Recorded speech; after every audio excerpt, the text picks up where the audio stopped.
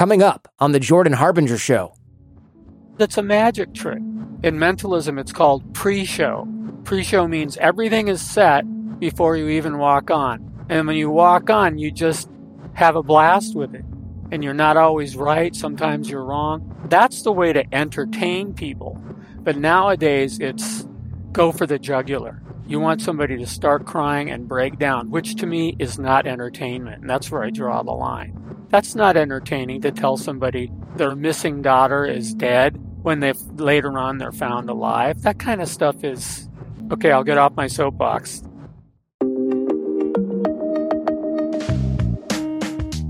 Welcome to the show. I'm Jordan Harbinger. On the Jordan Harbinger Show, we decode the stories, secrets, and skills of the world's most fascinating people. If you're new to the show, we have in-depth conversations with people at the top of their game, astronauts, entrepreneurs, even the occasional rocket scientist. Each show turns our guests' wisdom into practical advice you can use to build a deeper understanding of how the world works and become a better critical thinker. Today, my friend Mark Edward, he's a skeptic, a magician. He cut his teeth at the Magic Castle in LA, but for years he paid the bills as a fake psychic on the Psychic Friends Network. You remember that? Well, as Mark will tell us, all psychics are fake, but Mark was a performer. He played some very convincing seances and phone psychic cold reads and all that jazz. Today, we'll learn how psychic cons work, what these people are looking for in their victims, and how you can spot these scammers and protect those you love from falling prey to these manipulations. I love stuff like this. I found this episode fascinating, and of course, I asked Mark to give me a psychic read as well, and naturally, he's pretty much dead on. And if you're wondering how I managed to book all of these great authors, thinkers, celebrities every single week, fake psychics, of course, don't forget them. It's because my network is full of these types of folks, and I'm teaching you how to build your network for free, whether it's just for personal or business reasons, over at jordanharbinger.com/course. And most of the guests on the show, they subscribe to the course, they contribute to the course. We'd love to have you. You'll be in smart company. Now, here we go with Mark Edward.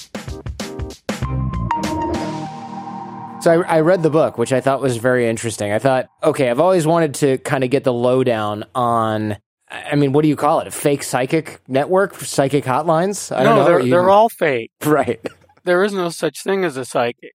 That's why when you say fake psychic, it's redundant. I guess that's true. Yeah. It'd be like saying very milky milk. Yeah. The fake psychic thing is fascinating. I want to get a little bit of background on this because now you're an outspoken skeptic. So it's like, you make a point to say, hey, psychics are fake. This is fake. But before that, that was what paid the bills. So I'm wondering, how'd you get into this? I was a skeptic all along. My idea was to scam the scammers. So the book is leaning towards a believer, but the idea was that I wanted to learn and understand all the methods they were using. And you can't just get the methods by saying, hey, how did you do that? They'll just say, I have psychic powers, So I had to learn how to manipulate people just like they did. So I was never a believer. And even though, I did take some money from people for a while, it was the ends justified the means. And I stand by that because if you read the book, you'll get the drift pretty strong. I did. And I got the drift. Yeah. It's entertainment. They tell you that because that's what it is. And also mostly for legal reasons. I'm sure if they didn't have to tell you it was entertainment, they would tell you it was real. That's right. And I was surprised to hear that Miss Cleo was from Detroit. That's where I'm from. And, she didn't play a very convincing Jamaican witch doctor or whatever it was on the commercials, but it still surprised me that she was like just a regular old Detroiter, just like me, telling me she had a dream about me. Well, the thing of it is, all psychics are actors portraying the part of a voodoo priest or whatever you decide you want to work on to get your character together. But it's just like a magician that works on a character, and it's all fake. Yeah, of course. That kind of goes... Well, I would say it goes without saying, but it really doesn't. There are tons of people that believe in this, and I get messages all the time from people that say things like, I'm really glad you go so hard against scammers and against multi-level marketing and against trickery and against this and that and the other thing. Let me know if you ever want to have me on your show. I'm an intuitive, what is it, empath or intuitive clairvoyant. Yes. That's what I used to refer myself as. Yeah, and I wonder... I'm naive, Mark. What can I say? Are some of these people, do they believe that they're that, but they're just really good at reading other people using conventional techniques? Or are they all, is it such a skill that you can't do it by accident and everyone who does it is just a scammer? Oh, you can do it by accident. I did the pilot episode of Penn and Teller's Bullshit, and that was many years ago. But since I did that episode, many people who thought they were psychic and were going around giving people advice and readings realized that all they were doing was cold reading, but they didn't know it. And in our work that we do, we recently had a woman who, I won't mention any names, but she's completely deluded that she is real. And yet, you know, we get readings and there's nothing there. It's all just, she's deluded. I like to say that 95% of the people out there, in my opinion, again, this is my opinion, it may not be anybody else's, through my experience, 95% of the people who are out there doing business and getting paid to be psychic are outright charlatans and know what they're doing is fake. The other 5% can kind of be divided into two areas. 2.5% are deluded, like this woman that we've been talking to. She just doesn't know any better. She is naive. She thinks that just common sense or intuition is some sort of special power that she has. Then the other 2.5% are really strongly intuitive, compassionate people who really believe they're helping people. And they do. But when you balance 2.5% against 97.5%, the odds are not in your favor. So Yeah. buyer beware. That's all. I mean, if you can find somebody you can talk to, it doesn't have to be a psychic. It could be a bartender or a coach, or I don't care, you know. But be careful, because the whole point is they get their hooks in you. They try and find, we call them grief vampires. They're the ones that say they talk to the dead and all that. Once they get their claws into you and they find your weakness, they will never let go.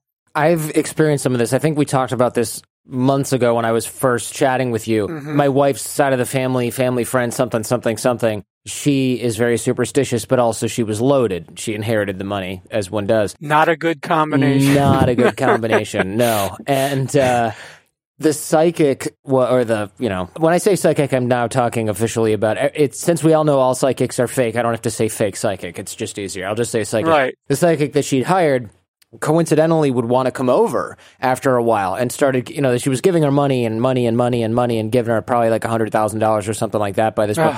And then the woman's coming over and saying, you know, I think that there are objects in your house that actually have, in Chinese, it's called like xie qi, like bad energy or something like that, like bad evil spirits, basically, is what that sort of translates to.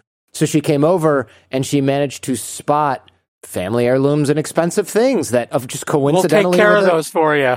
We'll take care of those. But that's a family heirloom. Don't worry. I'm just going to take it and put it in my sacred chamber or vault or whatever, and, you know, I'm going to cleanse it for you I'm for sorry, 20 grand. I'm laughing, but I mean... It's laughable. It's sad, but it's laughable. It is. But, you know, people are superstitious, and it's very sad. We just did a television spot for a show that's going to be coming on as a miniseries called The Con. I'm also in that. Oh, you're in that? I'm in that for a different thing, an entirely different thing. The season finale. I don't think I'm supposed to say it on this show, but I'll tell you after we hang up, because I don't know what I'm allowed to say. But go ahead, continue. Well, they didn't give me any... You didn't sign anything. Problem with it. No, and I didn't get paid either, so, you know, it's kind of like... Me neither. You get what you pay for. No, it's going to be a very important show. The woman that I'm talking about, she lost $780,000. Wow. Makes my head hurt hearing about that. And she kept going back and going because it's an addiction. You know, they're like psychic junkies. They believe that object is cursed, and they'll pay to have that psychic or that medium plate it in gold, but it's going to cost $30,000 to do that, and that will keep the evil spirits inside the object. I mean, it goes on and on and on and on. If you're a billionaire, what the hell? But in these times, you have to really be careful. Yeah, of course. And so looking at this as a con, which is what it is, yes, and it goes all the way back to, there's technique here, and I would love to get into the technique, because the technique that you discuss in the book is called one of the techniques anyway, is called cold reading. Can you explain what this is? This is a really fascinating thing that a lot of people can do and everyone has seen, but they just didn't know what it was called. I know, but I want to make a very important point that you just covered.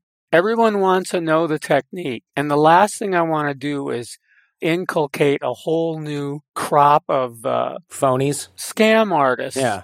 So I'm happy to reveal the secrets that I know, but I don't feel good about it because once you understand it, if you understand it and you're a skeptical, rational person, that's one thing.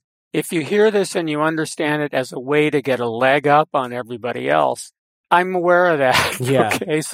But I'll tell you the difference. There's cold readings and there's hot readings. Cold reading is when you meet somebody you've never met before and you convince them that you know everything about them, past, present, and future. And it is a technique. It can be learned. And the more you do it, it's like juggling or magic or anything else. The more you learn it and practice it, the better you get at it. And I personally, I love it because my background is in magic. So if I can weave some of the techniques of cold reading into my mentalism or my magic when I'm performing in the midst of that, it adds another layer of believability. So as an actor, again, it helps get inside somebody's head. And sometimes it's really powerful because you're working with suggestion and coincidence. But all it is you're just giving somebody the once over. For me, it's visually, as soon as I meet somebody or I see them, if I'm sitting at a little table reading tarot cards, I see somebody walk in the door, I immediately give them the once over. I look at their shoes, their hair, their clothes, the way they're walking, their general attitude. And generally, before they even sit down at the table, I know everything I need to know about them. I know what they want to know. I know where they want to go. And there's nothing psychic about it. It's just profiling, basically. And it's called, in the FBI and CIA, it's called situational awareness. When you walk into a room and you're trained, you immediately, somebody who works in like a government agency, they come in, they look for the exits. They look, who are they going to kill first if they have to get out of there? I mean, that's taking it to an extreme. But the point is you're reading the person. And by the time they sit down, if they're gullible enough and they're vulnerable enough, you can zone right in on that and start to tell them things about themselves that they're like, there's no way in the world the psychic could have known that. I love that phrase. That's one of my favorites. That's probably going to be the title of my next book is There's No Way the Psychic Could Have Known That. And I'm here to say, oh, yes, there is. Okay. So cold reading has been around for, I don't know, millennia. It's just going with your gut level, your intuition, and making bold statements as if they're facts. And since you're in the power position, even if you're wrong, the sitter will try and adjust it and connect the dots for you. So you're already, even if you're wrong, you can be right. So that's cold reading. Many books written about it. Hot reading, of course, is what? Google? Oh, that's the good stuff. That's the good stuff. Hot reading is what we're in the midst of stinging psychics right now. We have a group called Guerrilla Skeptics. We had a write-up in New York Times Magazine.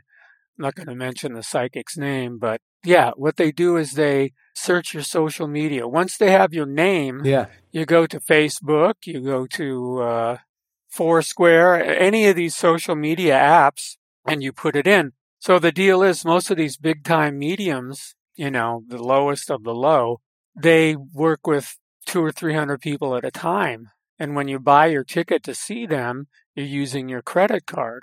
You're not paying them cash like in a carnival. So once they have your credit card and you're assigned a seat number, how hard is it to spend 10 or 15 minutes? We do it all the time in our show that we do where we teach this. So I just simply go into your files and I try to go back a bit. I don't take stuff that you might remember, but I look at things that are in your past on your Facebook or, we have an obituary file too, You can look up when your father died information is out there. So then suddenly when I'm walking through the crowd, I say, I'm picking up baby clothes. Why am I picking up baby clothes, The rest of the audience doesn't know. They're not aware of that. But the person sitting there, and this happened at Teresa Caputo's show that I did.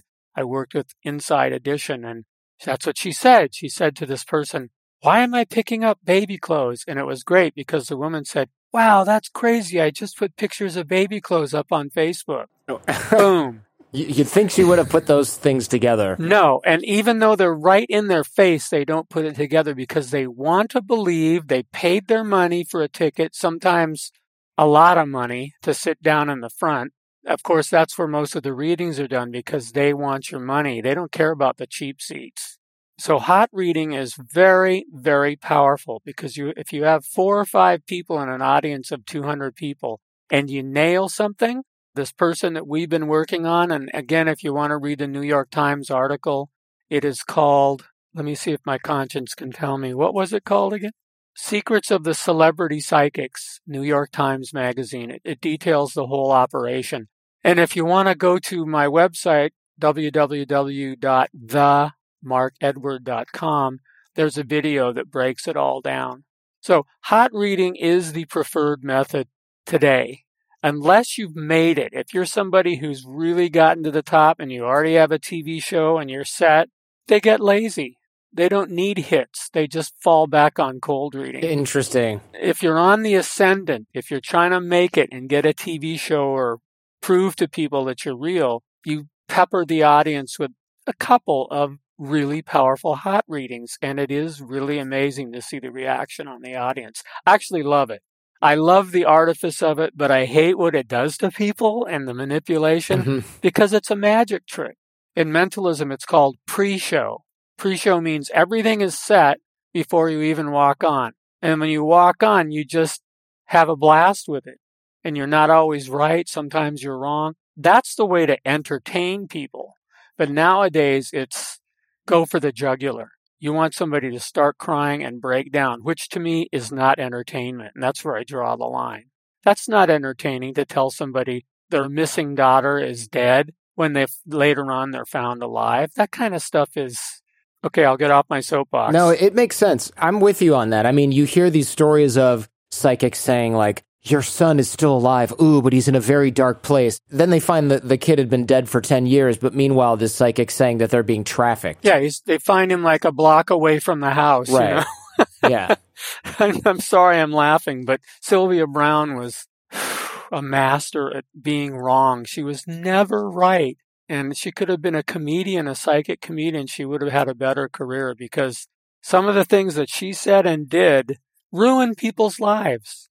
You know, one woman who thought her daughter was dead basically died of a broken heart, they say. I mean, you know, we can't prove that. But then the daughter was found in Cleveland. I don't know if you remember that story. No, I don't. That's horrible. Yeah, she was being held captive by one of these guys that, you know, hold somebody in a room. Ugh. Amanda Berry was her name. That's terrible. That's awful. Well, that's what goes on 24/7.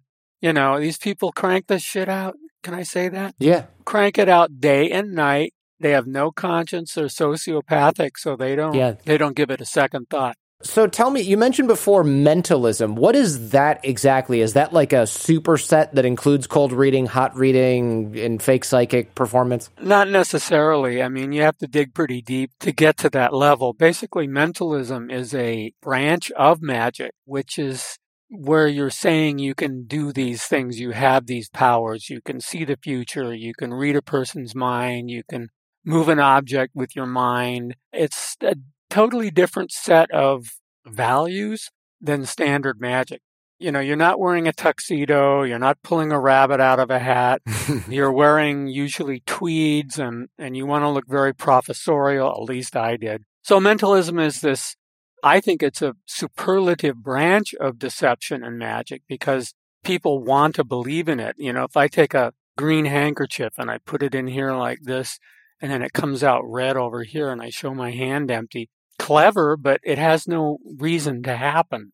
People will applaud very politely and you're a magician. But if you tell somebody about the street they lived on and grew up on when they were 5 years old, that's a different kind of illusion. And those are two real extremes, but mentalism, once you understand it and you can purify it, because you kind of go through these stages. I started with standard magic, and I did that for many, many years. And then I slowly got into this idea, because I didn't understand what mentalism was either. I started studying it. I was lucky to have some really good teachers. Thank you, teachers out there who taught me. And they said, that's kid stuff. If you want to do kid shows, fine, But if you want to make real money, you got to move into this area where people aren't sure whether it was a trick or not. See, that's the difference. Yeah. If you play it in character, it can be very convincing. If you don't do a disclaimer and you just say, this stuff just happens to me like Uri Geller does, I can't control it. Sometimes it works, sometimes it doesn't. Mm-hmm. Then you're in a different category. And for me, I discovered that it was much more satisfying on a personal level because I was able to get more into people's minds and deal with them and talk to them instead of just saying, hey, I fooled you. And also, I learned this from Uri Geller, is that if you use mentalism as a vehicle, you can suggest or convince to the person in the audience that you're empowering them. That's a difference to me. Okay. You're not telling them, hey, I'm a magician. I'm really cool. I fooled you. You're saying, you can do this. Just focus with me. Focus on that word. Focus on that number. So they go away feeling not only entertained, that's key, but they also feel like, hey, I made this happen. Uri Geller can you explain briefly who that is? Because I don't have a super positive impression of a guy like that. Most people don't. Well, I can't put the guy down, and I'll tell you why. He's a friend of mine. A dubious friend of mine, because again, I'm interested in the artifice of what he's doing and why he's doing it. Mm-hmm. I'm not going to judge. I mean, he says he's real. Right. Okay? And he's a magician, and he knows it, and I know it, and Randy knows it, if you know who Amazing Randy is. James Randi, the Amazing Randy, who also busts these guys, yeah. Yeah, we all know that he's a charlatan. He's a charming, convincing, persuasive performer. If you've ever seen him work. Yes. You have? Not in person, but in programs and things. And it is amazing. I mean, he's the guy who can... In person, he is... Next level? Yeah, he's a next level. I would rather see Uri work a room than any magician I can think of. Because he has this charisma. It's dangerous, okay? No doubt it is dangerous, and he's not what I would call trustworthy. Mm-hmm. I would never loan him any money or anything like that. But as a performer, I have learned a lot from him, because if you want to create this believability, it's not about the trick or the effect. It's about the other person, just like in a cold reading, and how they react and convince themselves that it's real. So a lot of skeptics, I mean, I'm in the skeptic movement, and he's like the evil genius. The Lex Luthor. Yeah, I mean, the whole history of James Randi and Uri Geller is, you could write books and books on it, and books have been written on it. So I don't really care. I think if this person can teach me a technique, I don't necessarily have to use it, but I, as a performer, can be amused and entertained by it, because it shows how vulnerable people are. You're listening to The Jordan Harbinger Show with our guest, Mark Edward. We'll be right back. And now, back to Mark Edward on The Jordan Harbinger Show. The cold reading thing really isn't... It's amazing, but it's so common, and it is very tricky. A long time ago, and I've told this story on the show before, there was a kid who said, hey, I know you debunk a lot of this stuff and you don't believe in any of this woo-woo stuff, but I went to a fair at my university, and they had a psychic, and the things she told me were absolutely amazing. And I said, okay, well, I've never met you in real life. This is via, email or something like that, years ago. I said, I've never met you in real life, but his name was Rajan Patel. Yeah. He worked for a graphic design firm. I saw that in his email signature. And I said, bear with me, see if I also have psychic powers. Your parents really wanted you to go into one of the STEM or hard sciences, maybe engineering, maybe become a doctor. They're a little disappointed that you decided to follow your artistic talents and go into graphic design. You probably have siblings that actually did go into the hard sciences or maybe law, and they're more successful than you. And your parents, especially your mom, is often comparing you to your brother or sister. And he goes, oh my God, you nailed it. And I said, I nailed every Indian graphic designer who didn't become a doctor. And he went, yeah, I think you got me. My sister's a doctor and I hear about it all the time. I was like, this is so easy. I've never met this guy. But the idea here is I just picked out a couple of very general facts that I would have said to literally any of just knowing a few Indian people in law school, it was like such a common refrain to hear from them how their culture works in general. I mean, this little tidbit about their culture, I should say, that it was so easy for me to say that. And he thought, how do you know these things? It's amazing. And I said, your email signature plus literally every Indian family in America ever. And you also said in general, which is, sure, we are more alike than we are different. That's a famous quote, you know? I mean, there's a method I used to use. If I was at a big party or a big show where I was dealing with dozens and dozens of people, you can't give the same reading over and over and over, because if people compare notes, you are dead, you know. So you have to learn how to do a little dance and improvise. And one of the techniques I learned from one of my teachers is if you run out of material, you just start talking about yourself and what's going on in your life, but you make it about their life. And people will be like, damn, you nailed that right on the head, you know, and they don't know that you're just accessing information that's going on in your life. You know, like, yeah, you had some dental problems a couple of months ago, or if you're wrong, it doesn't matter. You just keep going. You just keep course correcting based on their reaction, the little muscles in their face. And, you know, when they go like this, you're not so close. When they're going like this, you just stay on that, you know. People don't realize they're giving you these body language things that are going on, and that's why later they will say, there's no way in the world I could have known that. Well, right. So we don't have a poker face. We go in there with a negative or positive or open or closed or sort of confirmation non-verbally, and they feed off that. And also in the book, you had some pretty good examples where you would say things like, I sense that there's some travel going on. No, not really. Well, I don't mean travel in the literal sense. I mean sort of what was it, like metaphorical travel? In fact, it could just be distance. Distance, okay. They would say something about a person in their life, and I would say, I'm feeling some distance here. And then I'd look at their face, and I would say, I'm not sure if it's physical distance or emotional distance. And then they would fill it in for me. Oh, we're pretty far apart. He or she lives in Canada, you know. Right. They remember the hits and not the misses. So they were like, they'll tell their friend, it's like the telephone game. He knew that I had a friend in Canada. I didn't know that. You told me that. And you have to be able to record that and retain it for later. So that's part of and there's a lot of verbal deception that goes on.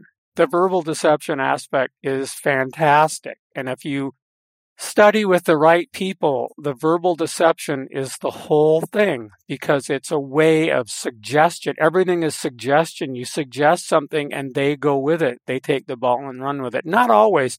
Again, if you go in to visit one of these storefront psychics and you convince yourself to sit perfectly still and not ask a question and not make any facial or body reactions at all, you just sit like this, the reading is over. And they'll tell you that. They'll give you your money back. They'll say, everything's fine. I can't tell you anything. And I know, because I've done this. So if you want to try it, but it's really hard to do. Sure. It sounds easy, but you can just go like that, or any sort of facial expression can be read by a good reader. So what you have to do is take a bunch of tranquilizers. I didn't do that, but so that all your muscles are completely relaxed, and go in there. And right away, if you don't say, I need to know about my girlfriend, or I need to find out about a job, if you don't say anything, they're going to say, so what do you want to know? And if you just go, just curious. Shrug. Yeah. Then they're going to give you some really general thing like, well, I see everything's fine. And let's say saw you limp when you came in, I see something with your right leg. I mean, it's unbelievable, what you can get away with or not get away with. And I've tested these people, so I know that they are literally, it's something that's learned, grandma knew it, great-grandma knew it, and now they're training the daughter to do it. That's this case that we were just working on. It was a mother and daughter, and the mother was unbelievably, what's the word I'm looking for?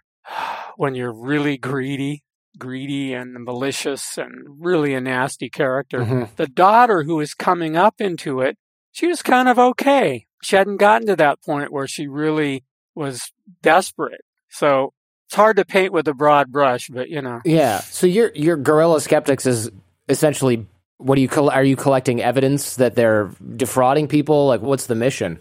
Well, the Guerrilla Skeptics is a group of people who are all over the world, and we're all connected.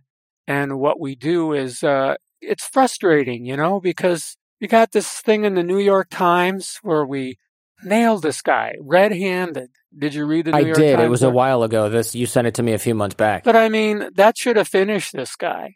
But he's had 2 television series since then. Unbelievable. And he's got a Vegas show. And I mean, people don't want the truth. If you're watching this and you think this is wrong, do something.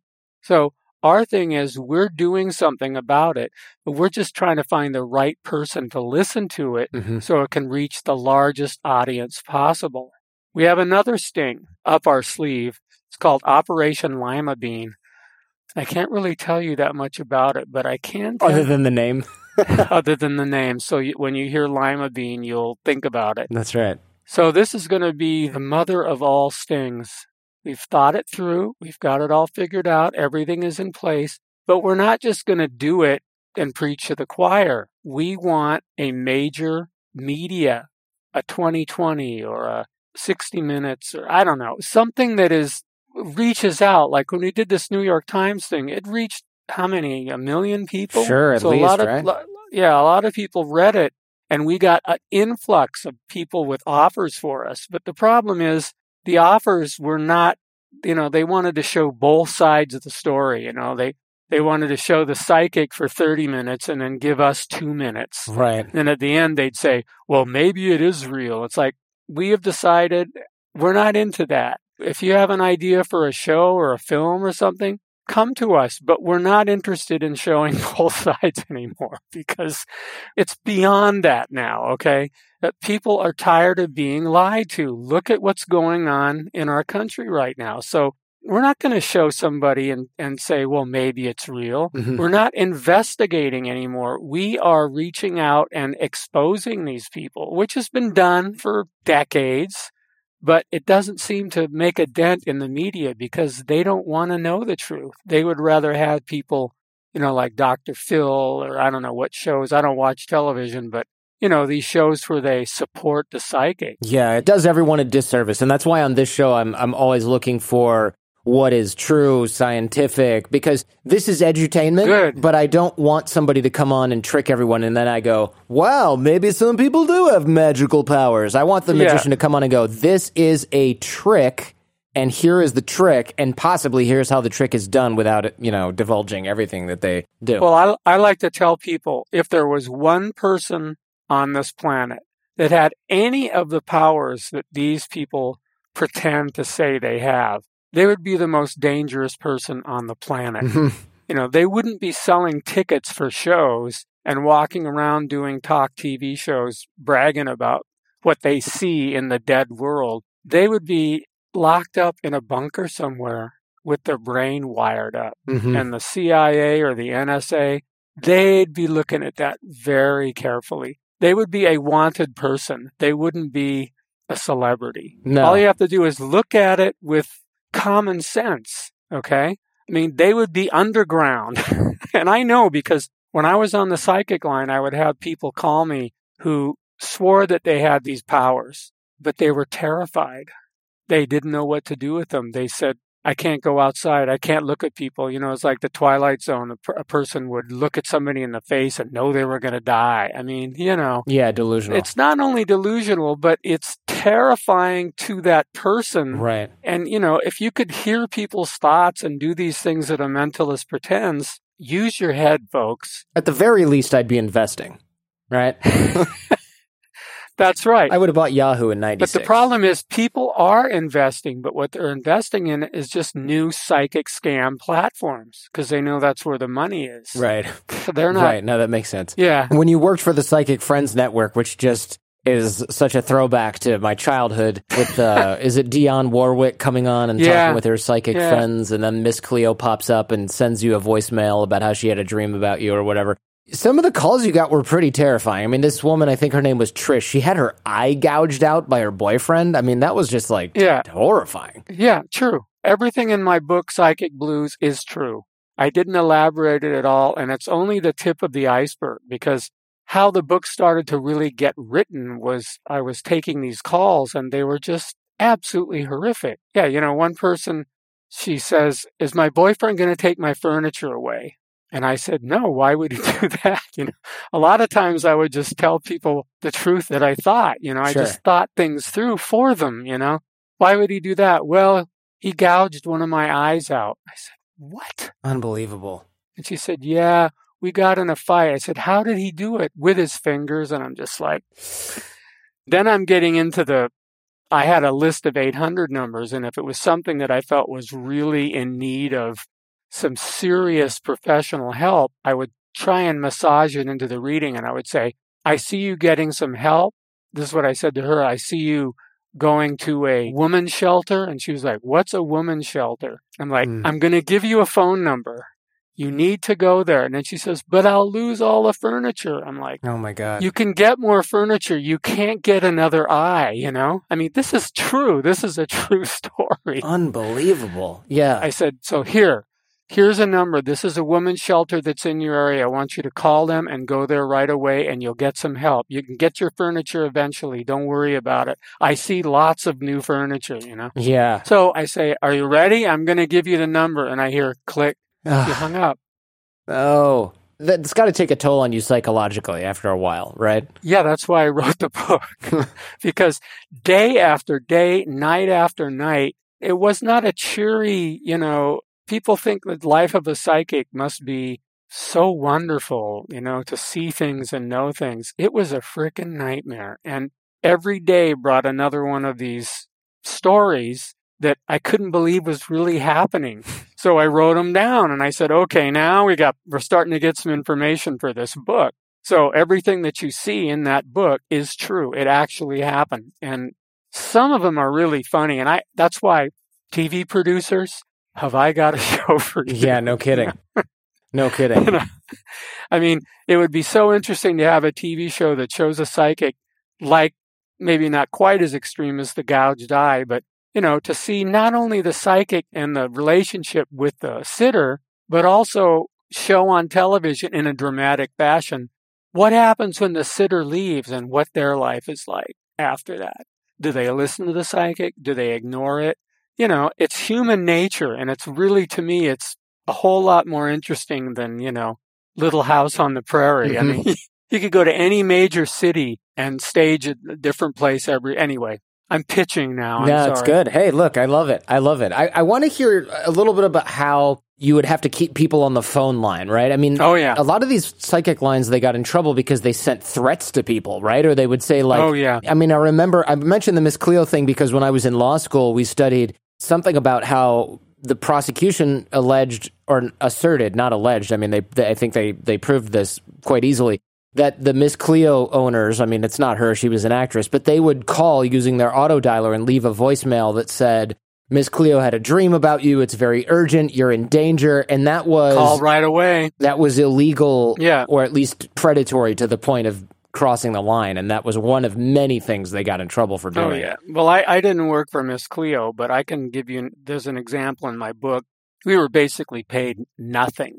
The company got $3.99 a minute. We got 25 cents a minute, which is not a great. That's not a great split. The phone company and the company that ran the psychics was clearly printing money. But if we were able to tell a person, "Look, we have this free psychic magazine that we'll be happy to send to you, but you have to give me your address and your birth date so we can do your, work with your horoscope," right? Right. So we got an extra quarter per reading. At the end of the week, we'd have a stack about this thick of addresses. We forward them to the Psychic Friends Network.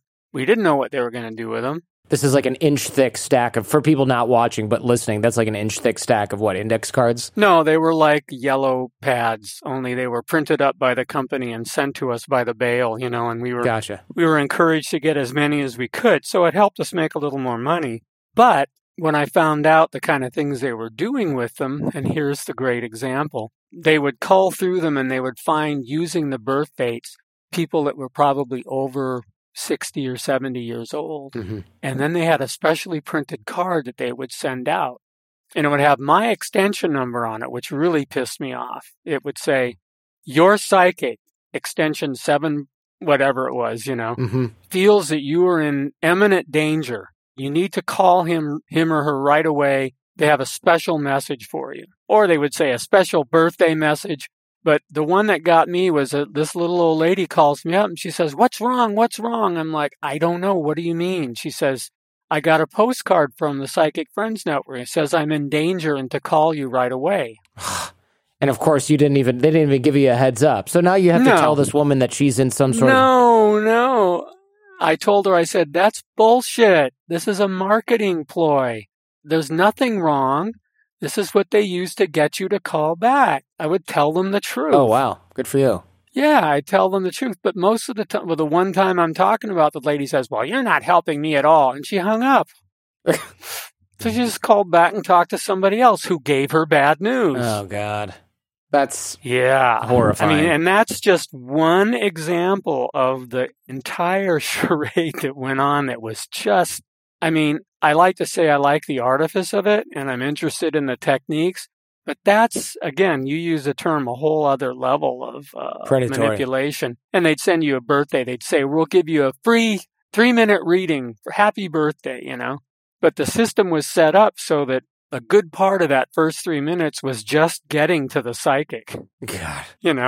There'd be an advertisement, there'd be some music, there'd be, psychic friends, blah, blah, blah. They talk about themselves. So by the time you checked in with the psychic, the clock was running and you ended up paying. That's unbelievable. So the extension you almost gave us, I take it that's something you'll never forget because you used it for so long. Oh, I use it not thousands, probably. I can't even guess, but yeah, I use it a lot.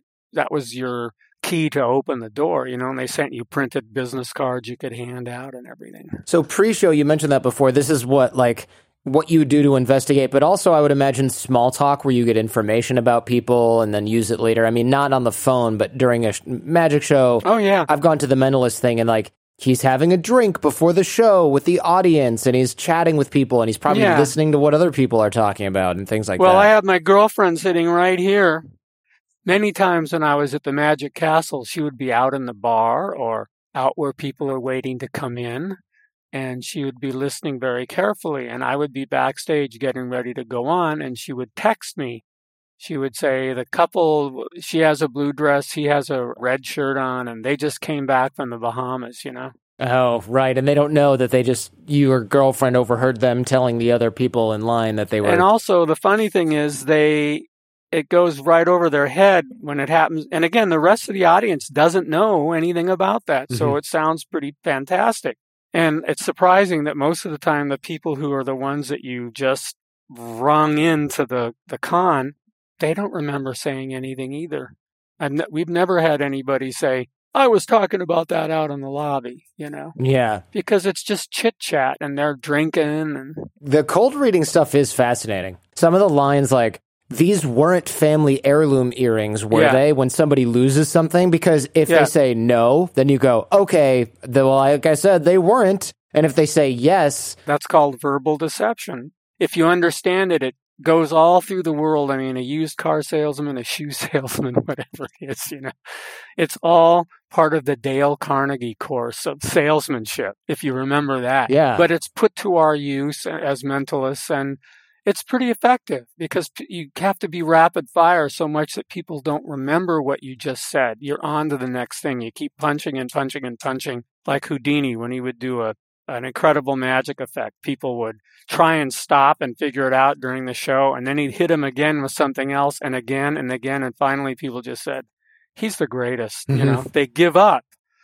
People can remember maybe 2 or 3 things at one time, and after that, they are lost. And we count on that to further things along. That's why if you ever get a reading and you can record it, please do record it. Because when you play it back, you'll be amazed at the things that you thought were really accurate, but they're not at all. They're just that they were in succession and they were course correcting towards a specific goal. But along the way, there's that ring you lost, it wasn't an antique, was it?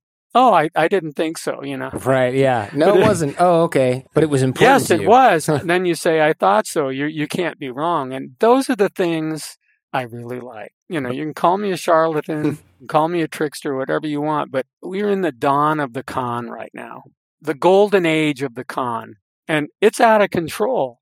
So we have to start with the little goofy magic tricks to be able to understand how we are being manipulated. And it may be too late, but we can try. And that's why our group tries to make people aware of this so they can think of it as science. All magic is science. And whether it's using words or objects or whatever, it's all science. And a lot of people have lost the idea about that. Sad, really, but that's the way it's going to go. At least I tried. The cold reading techniques, I keep going back to this because they are so fascinating. Phrasing something like, well, this might not make any sense, but, and then you say something, and if it doesn't make any sense, well, like you said, it might not make any sense. But then people start to stretch. Like, this might not make any sense, but I see tortilla chips. I don't know. I'm looking around my office. I see tortilla chips. Well, I ate that yesterday. Right. It does make sense. I'm just like grasping at anything, any tenuous connection. Yeah, well, that's what the audience pays for the ability to do. And particularly, it's called the law of large numbers, which I've seen demonstrated hundreds of times where, you know, there's an audience of 200 or 300 people. And yeah, somebody says something like, somebody very recently just gagged on a tortilla chip, you know, and then they say, does that mean anything to anybody? They don't pick somebody out in particular. They don't go to this person and say, you gagged on a tortilla chip yesterday, didn't you?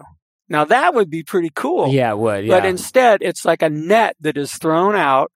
And then people are like looking around. A couple raise their hand, a few more. You know, well, yeah, I didn't really gag on it, but I had some bad rancid potato chips. I mean, it's just so the law of large numbers helps move the whole game along. You know, if you tried that in a room of 10 people, people would just laugh at you. Right. Or if you walked up to somebody on the street corner and said, you gagged on a Dorito chip yesterday, didn't you? They would just say, get away from me. Mm-hmm. But since we give this sort of bullshit a platform, it's got all this gloss around it and all the fancy lights and the music. I love the way that the details are used as well. For example, if you heard someone lives 200 miles away, you know that they probably didn't fly in because it's it's hard to fly 200 miles. Yeah, yeah. It's a long drive, so they probably had a long drive. Then you can make some comment about their car or, oh, I sense like maybe your lower back or your back's a little bit sore. Were you sitting for a long time? Oh my God. Here, let me teach you something right now. Yeah. The law in my world is never ask a question. Okay. Because you asked a question. When you ask a question, you leave the possibility open for that person to say, no, I didn't. Okay. You were sitting for a long time is what I would do. Yeah, you say, you were sitting for a long time. Your back has been giving you some trouble. I mean, if we look at the standard psychic today that we see on television, all they do is ask questions. They just ask for verification on everything they say. And I've looked at some of the great clairvoyants, so-called clairvoyants in history, and how they made their living was making bold statements as if they're facts. Mm-hmm. And then you leave it up to everybody in the audience to connect the dots. It's not up to you to ask questions. You're supposed to know. You're the freaking psychic. You're not supposed to ask somebody, did you just travel somewhere? Just say it. If you're wrong and you see them go, move to another person. This is the Jordan Harbinger Show with our guest, Mark Edward. We'll be right back. Thank you so much for listening to the show. Thank you for supporting the show and supporting the sponsors that support the show. That's what keeps the lights on around here. A list of all the sponsors is at jordanharbinger.com/deals. You can go there for all the codes, all the links. And don't forget, we've got worksheets for every episode. Those links are in the show notes as well at jordanharbinger.com/podcast. Now, here's the conclusion of our episode with Mark Edward. There's a lot of different types of, well, you live in the same area as me in the Bay Area. There's a lot of things that don't call themselves psychic or mentalism. Oh, yeah. But they are. I mean, there's a psychic on my block that you'll love this. There was a tree that had fallen on one of their vehicles, and I thought, oh, well, you're not very good at your job, are you? Yeah, right. While it was parked in the driveway. You should have seen that coming. My mother-in-law, I'm married to an Asian woman whose family is from Taiwan. often they'll send me to like the foot reflexologist. Just try it, just try it, just try it. And I'm like, okay, but I'm pretty sure this is crap, but I don't want to be a jerk. And my mother-in-law paid for it, so I'm not going to tell her it's a bunch of garbage. So I go in there and she's massaging my foot and saying, ooh, you get headaches. You get headaches. And I'm going, no. And she goes, yeah, but you have knee pain. Maybe it's knee pain, huh? And I go, no. But it's like, it kind of could be related to the foot, like the knee pain or the foot pain. And I do have very flat feet. How many people don't have pains in their feet and headaches? Or knee pain. I'm 40. Yeah. Of course I have knee pain. It's called being 40. And it's going to get worse, too. Yeah. But I mean, it was just, and on flat feet, oh, do you have lower back pain? Well, literally everyone with flat feet is sort of like medically indicated to have lower back pain. Yeah. And then she'd go up my calf and go, oh, no, you have this other thing. There. See, now she made a statement. Yeah. If she's asking you. Well, I said no, and I think she went, oh, they told me not to do that in fake reflexology school, but I didn't listen. That's right. Yeah, you're supposed to know. You're not supposed to ask questions. And again, in reflexology, they're not really considered to be a spirit guide or anything. So they can get away with asking questions because they're acting like a doctor. Yeah, they're acting like a doctor. Yeah, it's fake medicine. If it would have been me, I would have just made those statements. Actually, if it would have been me, I would have used a very clever trick I know. Okay. Continue. To convince the person that I knew exactly where the pain was coming from before they told me what it was. What's the trick? I'm not going to share it. It's too good. No! It's using a method that's used by mentalists all the time. And it's something I learned from one of my teachers, who was not the most scrupulous person in the world. But that's why I stay away from health or legal questions. Absolutely. Don't even go there. Mm-hmm. But there is a method where I can tell you the method. You have the person lie down flat on a table. And you got to have a candle lit and, all the hoopla's got to be going. And then you say, I don't want you to tell me anything about your problem, but I have this card, and you have like an index card, and it's got a picture of a body, somebody laying back with their arms out. Mm-hmm. You run your hands over their body and take your time. They're paying for it. So, you take your time and you go over their body. Then you take a pencil and you make a little notation on the card and you put the card down, right? Or actually you can put it underneath the person and you say, all right, now I've written down what I think your problem is, but instead of just telling you what it is, you might think I looked at your medical records or something. Tell me, and then I will show you that I knew beforehand what it was. So they say, yeah, I've got a real problem with my left shoulder. You take the card, you pick it up, you show it to them, and there's an X on their left shoulder. Interesting. So you have a stack of cards with X's all over different parts of the body? No, I'm not going to tell. I cannot reveal my secrets. That's not right.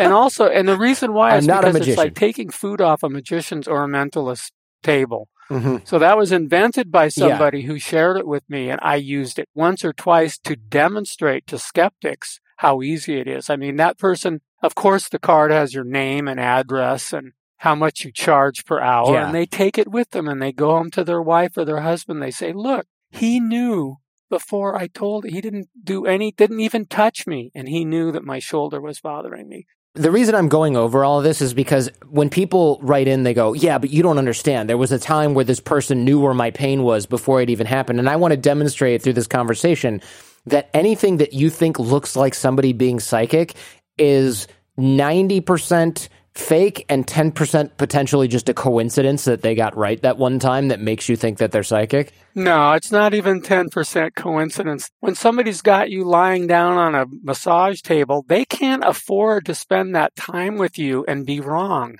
Because if they're wrong, then they lose you, the customer, the client, the sitter, whatever. And they also risk that person going out and saying, that guy was terrible. He wasn't even close. You can guess.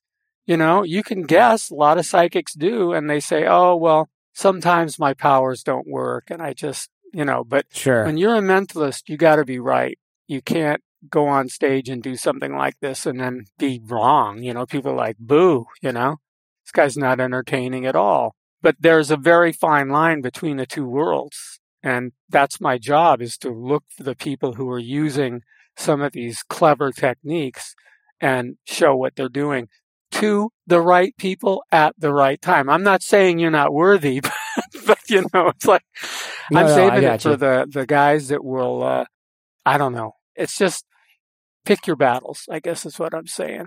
I wanted to put a cap on the last thing. You'd mentioned you don't want to ask questions, you want to tell people things, because when I said, no, I don't get headaches to this reflexologist, or no, I don't have knee pain, or no, I don't have back pain, or whatever it was. She's doing a diagnostic thing. It's totally different. Right.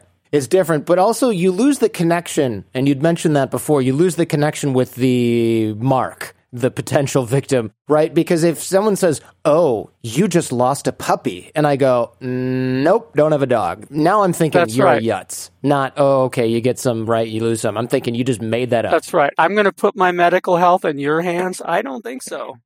So that's why medical things are very tricky, although one of the psychics we're working on, she's pretty clever, because what she does is she doesn't make the claim to be a medical psychic, but she is in touch with and channels a doctor, and the doctor tells her doctor tells her what he sees, which is kind of brilliant in a way. But these people have got to go. Unless they can prove it to me. I'll change my whole stance overnight. I will support you. We will change the entire world. We'll turn science on its head. You know what I mean? Let's do this. But it never happens.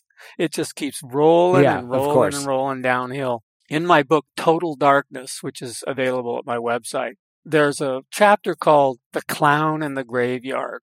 Okay? And this is a story that personally to me kind of made me stop and wonder, because I should know better. And yet, here we go, stuff happens.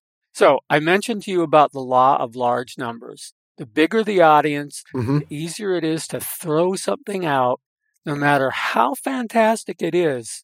And one or two people will raise their hands, some a little slower than others, because they're actually thinking about it as their hand goes up. And then you just pick on one of those people and you work with them. So one night I was at Dragon Con, and it was wall to wall, or probably like 300 people in this room. What's Dragon Con? Dragon Con is a annual comic book convention in Atlanta. Okay. It's thousands and thousands and thousands of people. How many people were there? 80,000 people last time. Wow, that's insane. So smartly, they have what is called a skeptic track, which is one section of one building, which is skeptics lectures. So they put out that there was going to be a psychic entertainer. That's how you get away with not getting sued. That was me. So I'm working this room, and it's not always easy. If you're on for an hour, you could be pretty red hot for the first 40 minutes, but the last 15 minutes, sometimes you can run out of energy or material, You're just like drained, basically, depending on the audience. So everything had gone really well. And what I do when I do the skeptic track or any other skeptic show is I play the first 50 minutes in character. I don't tell what I've done. And there's a lot of hot reads, there's cold reads, everything's mixed together, But by 50 minutes, people are like their mouths are hanging open and they have no idea what I've just done. So I'm at the 45-minute point, and I'm pretty much out of material. So every once in a while, what I will do is I will just throw something out there, no matter how outrageous it may seem. I just do it and see if anybody makes a connection. It's kind of a thing I do for myself out of boredom, So a couple of nights before that, I had watched a movie called The Iron Rose, which is an Italian giallo film, horror movie. And there's a scene in it where these kids are in this graveyard and they see this clown. He's putting flowers. He's dressed as a clown and he's putting flowers on the grave. So I stopped in the middle of what I was saying and I said, I'm seeing a clown in a graveyard. And the clown knows this person who's in this room, and he calls you, what was it? Shirley. And then I said the classic line that mentalists and mediums do. I said, does that mean anything to anybody? Not expecting to get any response at all. A woman's hand goes up in the middle of the room. And I'm like, really? And she stands up and she says, how did you know that? There's no way in the world you could know that. And I'm like, oh shit. she says, he used to call me Shirley, but my real name is Stephanie or something. So, I mean, Wow. How the hell, So here I am about to do my reveal for the Skeptics Show, and I've just had one of the most incredible hits of my life.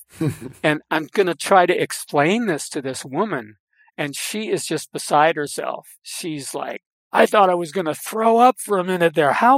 There's no way you could know that. And everyone around her is like, whoa. It really caused quite a disturbance. So now I get to the end of my act and I'm supposed to explain, I did a hot read here. I did a cold read here. But she's still like raising her hand and go, I still don't know how you knew that about me. She would not let go of it. And it was one of those moments. So now she could have been playing me off. She could have been an actress. I don't know what her deal was. Yeah, it was the randomness of large numbers, and there's no other excuse for it. I can't try and explain it, but it was pretty amazing because it pretty much took my whole skeptical thing and threw it out the window. So it's kind of like he is protesting too much when really he's got the gift, I was just going to say, there's going to be people right now who go, he just doesn't realize he's psychic. I know, and I've heard that my whole career. Oh, poor Mark. He really is clairvoyant. He just doesn't understand it, and he doesn't want to do it because it's frightening to him. No, it was a coincidence, and that is all. Otherwise, I would be happening a whole lot more, I would think. Yeah. And it wouldn't be just about a clown in a graveyard. There'd be all sorts of things. So, yeah, right up until the end, the show closed. She comes running up to the stage. You got to explain to me how you did that. So fortunately, there were some other skeptics around, and they were kind of bolstering my point of view and saying, it was just a coincidence. Don't take it seriously. But yeah, she did make it in her brain. But the point is that it was pretty amazing. And yeah, you still got clown with flowers on the grave. And since I was confused about it too, that was really not the way things are supposed to go. So these sort of things happen. I'm not saying I'm a believer, but I will say when people connect the dots, you just don't know where you're going. You got to be careful. That's why there is a responsibility, however small, when you are doing this sort of stuff for fun. And, you can trip yourself right into a grave full of flowers and a clown. Anyway, true story. I should have asked for this in the beginning, probably, but you know a little bit about me. You probably could have Googled me before, I guess, so there's a little bit of hot reading. If I were to just calling you right now, what would you cold read about me to sort of, quote-unquote, prove that you're psychic? If I call psychic friend 1-900, I guess, bullshit. Are you asking me to do a reading? Are you able to do that kind of thing? We're just basically on Skype. Yeah, I figured. I didn't know if you had some sort of block where you're like, I can't do it. It's against my moral code now. No. My moral code is to go after people. If you go to a Halloween party and you get a tarot card reading, fine. That's a whole lot different than saying, your child that's missing has been decapitated. That's just a whole world of. Yeah. So let me try and focus in a little bit on you. First thing that comes to my mind is something about glass, thick glass. The second thing is I get this feeling that right now you are trying to do way too many things at the same time. It is hard to prioritize right now because all of those things are very important. But I'm going to say that you're going to have your greatest strength when you focus in on what really is going to take you to your next step in whatever it is, the most important thing in your life. It's hard to do on this kind of level. It'd be better if you were right here, but your young son is a great joy in your life. I feel like he's going to end up doing something very creative if he isn't already. In other words, if he likes to doodle or draw or something like that, give him lots of crayons and paints and let him really explore that because that seems like a strong strength. Are you near the ocean? I know I asked a question, but I feel like the ocean has something to do with your reality. That's important. Don't give me any hints. Okay, I'll go on. I see more than one automobile and that one of them has been giving you more trouble than the other one. Maybe it's time to cut your losses and get rid of it or turn it into something else, just a bother. Neighbors, I don't know if you have neighbors close by, but sometimes they get on your nerves a little bit and distract you, but that's going to pass.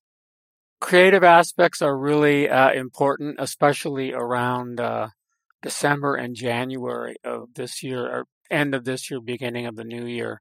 Also, there is some decorating projects or things that are going on that are taking a little longer than you thought. Be patient.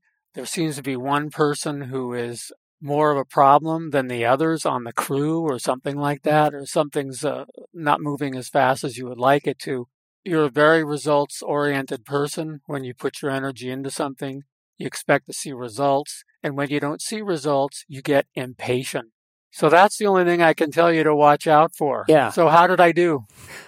I mean, you nailed it, right? So knowing full well that this is all a trick. So the thick glass, if that first thing's kind of a stretch, but you know that I do this from home. I'm just like looking around going, what can I latch on to? Oh, nice. That was just some initial inspiration. You had this thing laying on your desk. Just for those of you who are listening instead of watching, Mark picked up a paperweight, which was like one of those thick glass sort of etched laser cut paperweights. It's thick glass. So I'm at home, but I'm using a teleprompter in front of me, which has a camera behind it. So that's why I'm able to look directly at the screen, and that's made out of glass. Now, is it thick? I don't know, but I'm looking at glass all day. So of course it is. That would be called a hit in most cases. Yeah, I would say that was a good hit. I mean, I had to stretch a little bit for it, like thick glass. I don't know, but I am looking at you on glass right now, and it's not a screen. Okay. So that's interesting. It's a glass mirror. And then the other thing, wait, what was the one right after that? I don't know. Thick glass. Whatever jumps out at you is a hit. Just go with it. Right. The next thing was probably some business thing that I think you also got that was pretty much everyone. But the kid being creative, yeah, he's one. We had him finger painting the other day, and I have a creative job, if you can call it that, doing this kind of show. So yeah, oh great, my kid's going to be creative. That's good news. We had him finger painting the other day. Mm-hmm. So there's another hit. And then I'm impatient and things aren't moving as fast as I want them to. Well, I'm a business owner. We're probably all like this, but yes, I'm always impatient. Yeah, but what's the decorating thing? Oh, God, I don't know if that was anything. There's no construction or something that's not moving? There is construction, but it's next door. It's moving fine. Oh, okay. There is construction next door. That's why I said neighbors that maybe are a little bit annoying right now or something. Honestly, that went in one ear and out the other, which as things do. But yeah, we do have construction next door, and so that makes total sense that there would be either neighbors that are not. No, now that I think about it, there is a neighbor that lights off fireworks every single night, and he's really annoying. See? So there you go. Sometimes people have to go home and think about it, and then they continue to make the connections depending on how skeptical they are. So, Anyway, that's how it goes. Yeah, I love it. I mean, I totally see why people get done in by this when they're not aware of how generalities apply to large groups of people or how generalities apply to everyone across the board. Because there were other things that you said during that cold read that had to do with business, that had to do with, my team. There was someone on my team that wasn't performing well. There's nobody on my team that's not performing well that comes to mind. But I forgot about it, except for right now where I'm purposely trying to remember everything to illustrate that you didn't get everything right. Because otherwise people will go, Mark's psychic and Jordan's just in denial. Or I could say, he's somebody you need to watch for. Maybe it's not happening right now, but I had a woman stop me, this is years ago now, and said, how old are you? And I said, 24. And she said, when you're 26, something important in your life is going to happen. And then she walked away? We were at a restaurant in Egypt, and she just was at the table next to me. So she was probably like, Americans I can talk to. She didn't give you her business card? No, What a missed opportunity. I know. I would have called her in 2 years and said, this is the year that was just like all the other years so far. Yeah, right.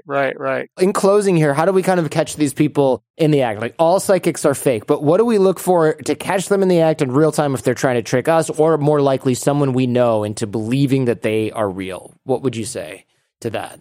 Well, I mean, I'm a critical thinker, rational thinker.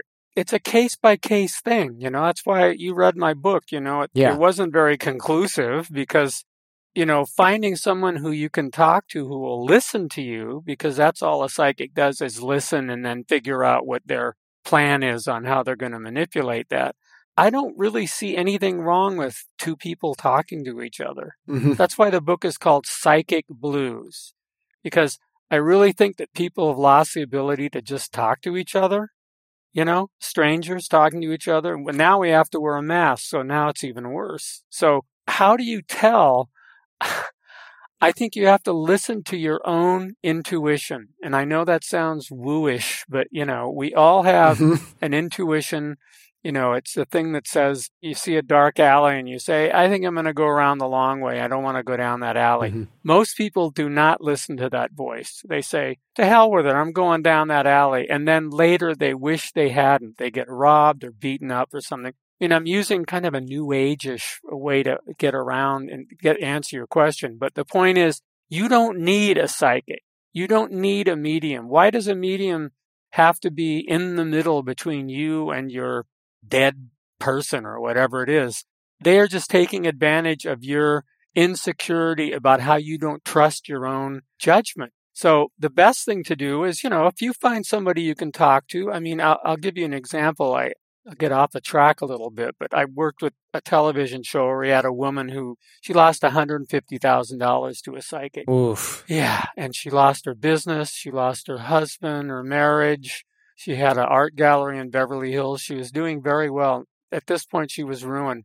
So a couple years go by, and the same woman is on this other show that I go, I remember you, and I said, you don't go to a psychic anymore, do you? And she said, oh, no. I have a life coach now. Oh, no. So the point is, people need someone to talk to.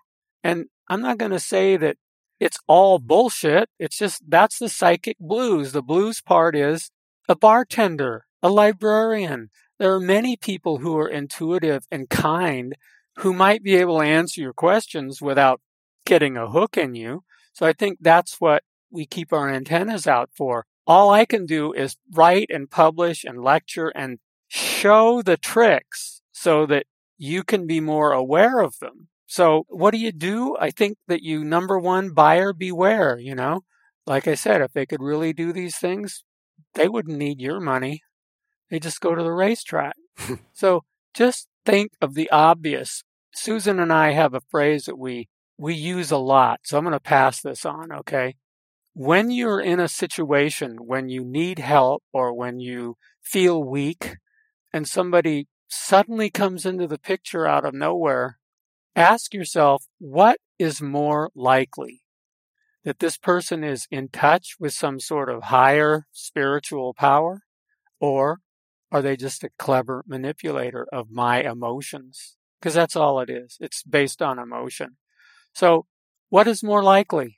Okay? Mm-hmm. Nothing is, and I get in a lot of trouble with this with people, nothing is impossible, just less likely. So no matter what it is, whether it's a tarot or a runestone or a palm reading, what is more likely? Look at the big picture. If you're at a carnival and you see this shriveled little old gypsy lady and she's got a babushka over her head and a gold earring, and she's sitting at this little table and in the dust and the dirt, and you sit down and suddenly she starts telling you all these things there's no way in the world she could know. What do you think is going on here? She's 80 years old. That's all she's done for her whole life is talk to people just like you. Mm-hmm. She learned it from her mother, who learned it from her mother, and it's been passed down. Why are we surprised that somebody knows about human nature and is able to look at the muscles in your face and tell you things? So if you're looking for entertainment, go for it. But if you're looking for something to change your life, I hate to say this, but look within or something like that, or balance the two. I used to tell people when I was doing readings, I would say, get 3 readings. And then look at what's the common thread that's through all of those. That's probably where the truth is. But you can figure it out yourself. Most people know the answer to the question that they have. They just don't want to answer it. They want someone else to validate it for them. So if you can have the strength to ask yourself that question, you don't need to spend $780,000. That hurts to hear. That last, that's just incredible amount of money. Unbelievable. So I'm not sure if I answered your question, but as sort of in a philosophical way, I can't give you an exact, what do I look for when I'm driving on the freeway? Yeah, ladders. Yeah, ladders, couches, buckets, people throwing stones off the bridge. Mm-hmm. It's hard to say, but just what is more likely? Mark Edward, thank you very much. This is fascinating. I love this stuff. I'm glad we got a chance to finally do this. Thank you. Me too. I've got some thoughts on this one, but before I dive into that, here's a quick snippet of my episode with Charlemagne the God, a friend of mine, super interesting conversationalist. You may know him from his radio show, The Breakfast Club, one of the most popular radio shows here in the United States. We talk about anxiety and mental health and the pressure we put on ourselves. This is a really worthwhile conversation, and I think you're really going to enjoy it. Here's a bite of that. I know you had anxiety plaguing you for a long time, but where did that come from? So I've always had anxiety, like just irrational fear, and didn't quite know why. Anything that can possibly go wrong, I will run that scenario through my head before I get to the one thing that could go right. And my anxiety is so stupid that when everything's going too well, you start to get suspicious? What? I'm like, okay, what's the gag? Where's the shoe gonna drop? Word is born. What's the gag? Sometimes when you're not ready to move, God will move you. You know what I'm saying? The universe will move you and say, you know what, you should really be doing this right now instead of that. And you just got to embrace it. I use this acronym for fear called Face Everything and Rise, or Fear Everything and Run. And I mean, sometimes that's what I do. I use my anxiety as fuel, you know, and that's what I do. I face my fears and I rise up from it. Social media is not good for your mental health. That shit is fucking us up. We are not wired to always be wired. Like, we're literally in the information age. Everybody's more engaged than they are actually informed. It was really having a toll on my mental health was when I went on vacation on December 27th. You know, we do big family vacations every year where we go away for the last 2 weeks of the year. And I love this island called Anguilla. It's like the most beautiful place in the world. It gives me such, you know, great peace of mind. And I got on the plane, I turned the phone off, I threw it in my wife's bag, and right then and there I said, yo, I'm not touching my phone this whole trip. And I did not touch my phone the whole trip. I can't let that smartphone take away that sense of peace. For more with the one and only Charlemagne the God, check out episode 171 of The Jordan Harbinger Show.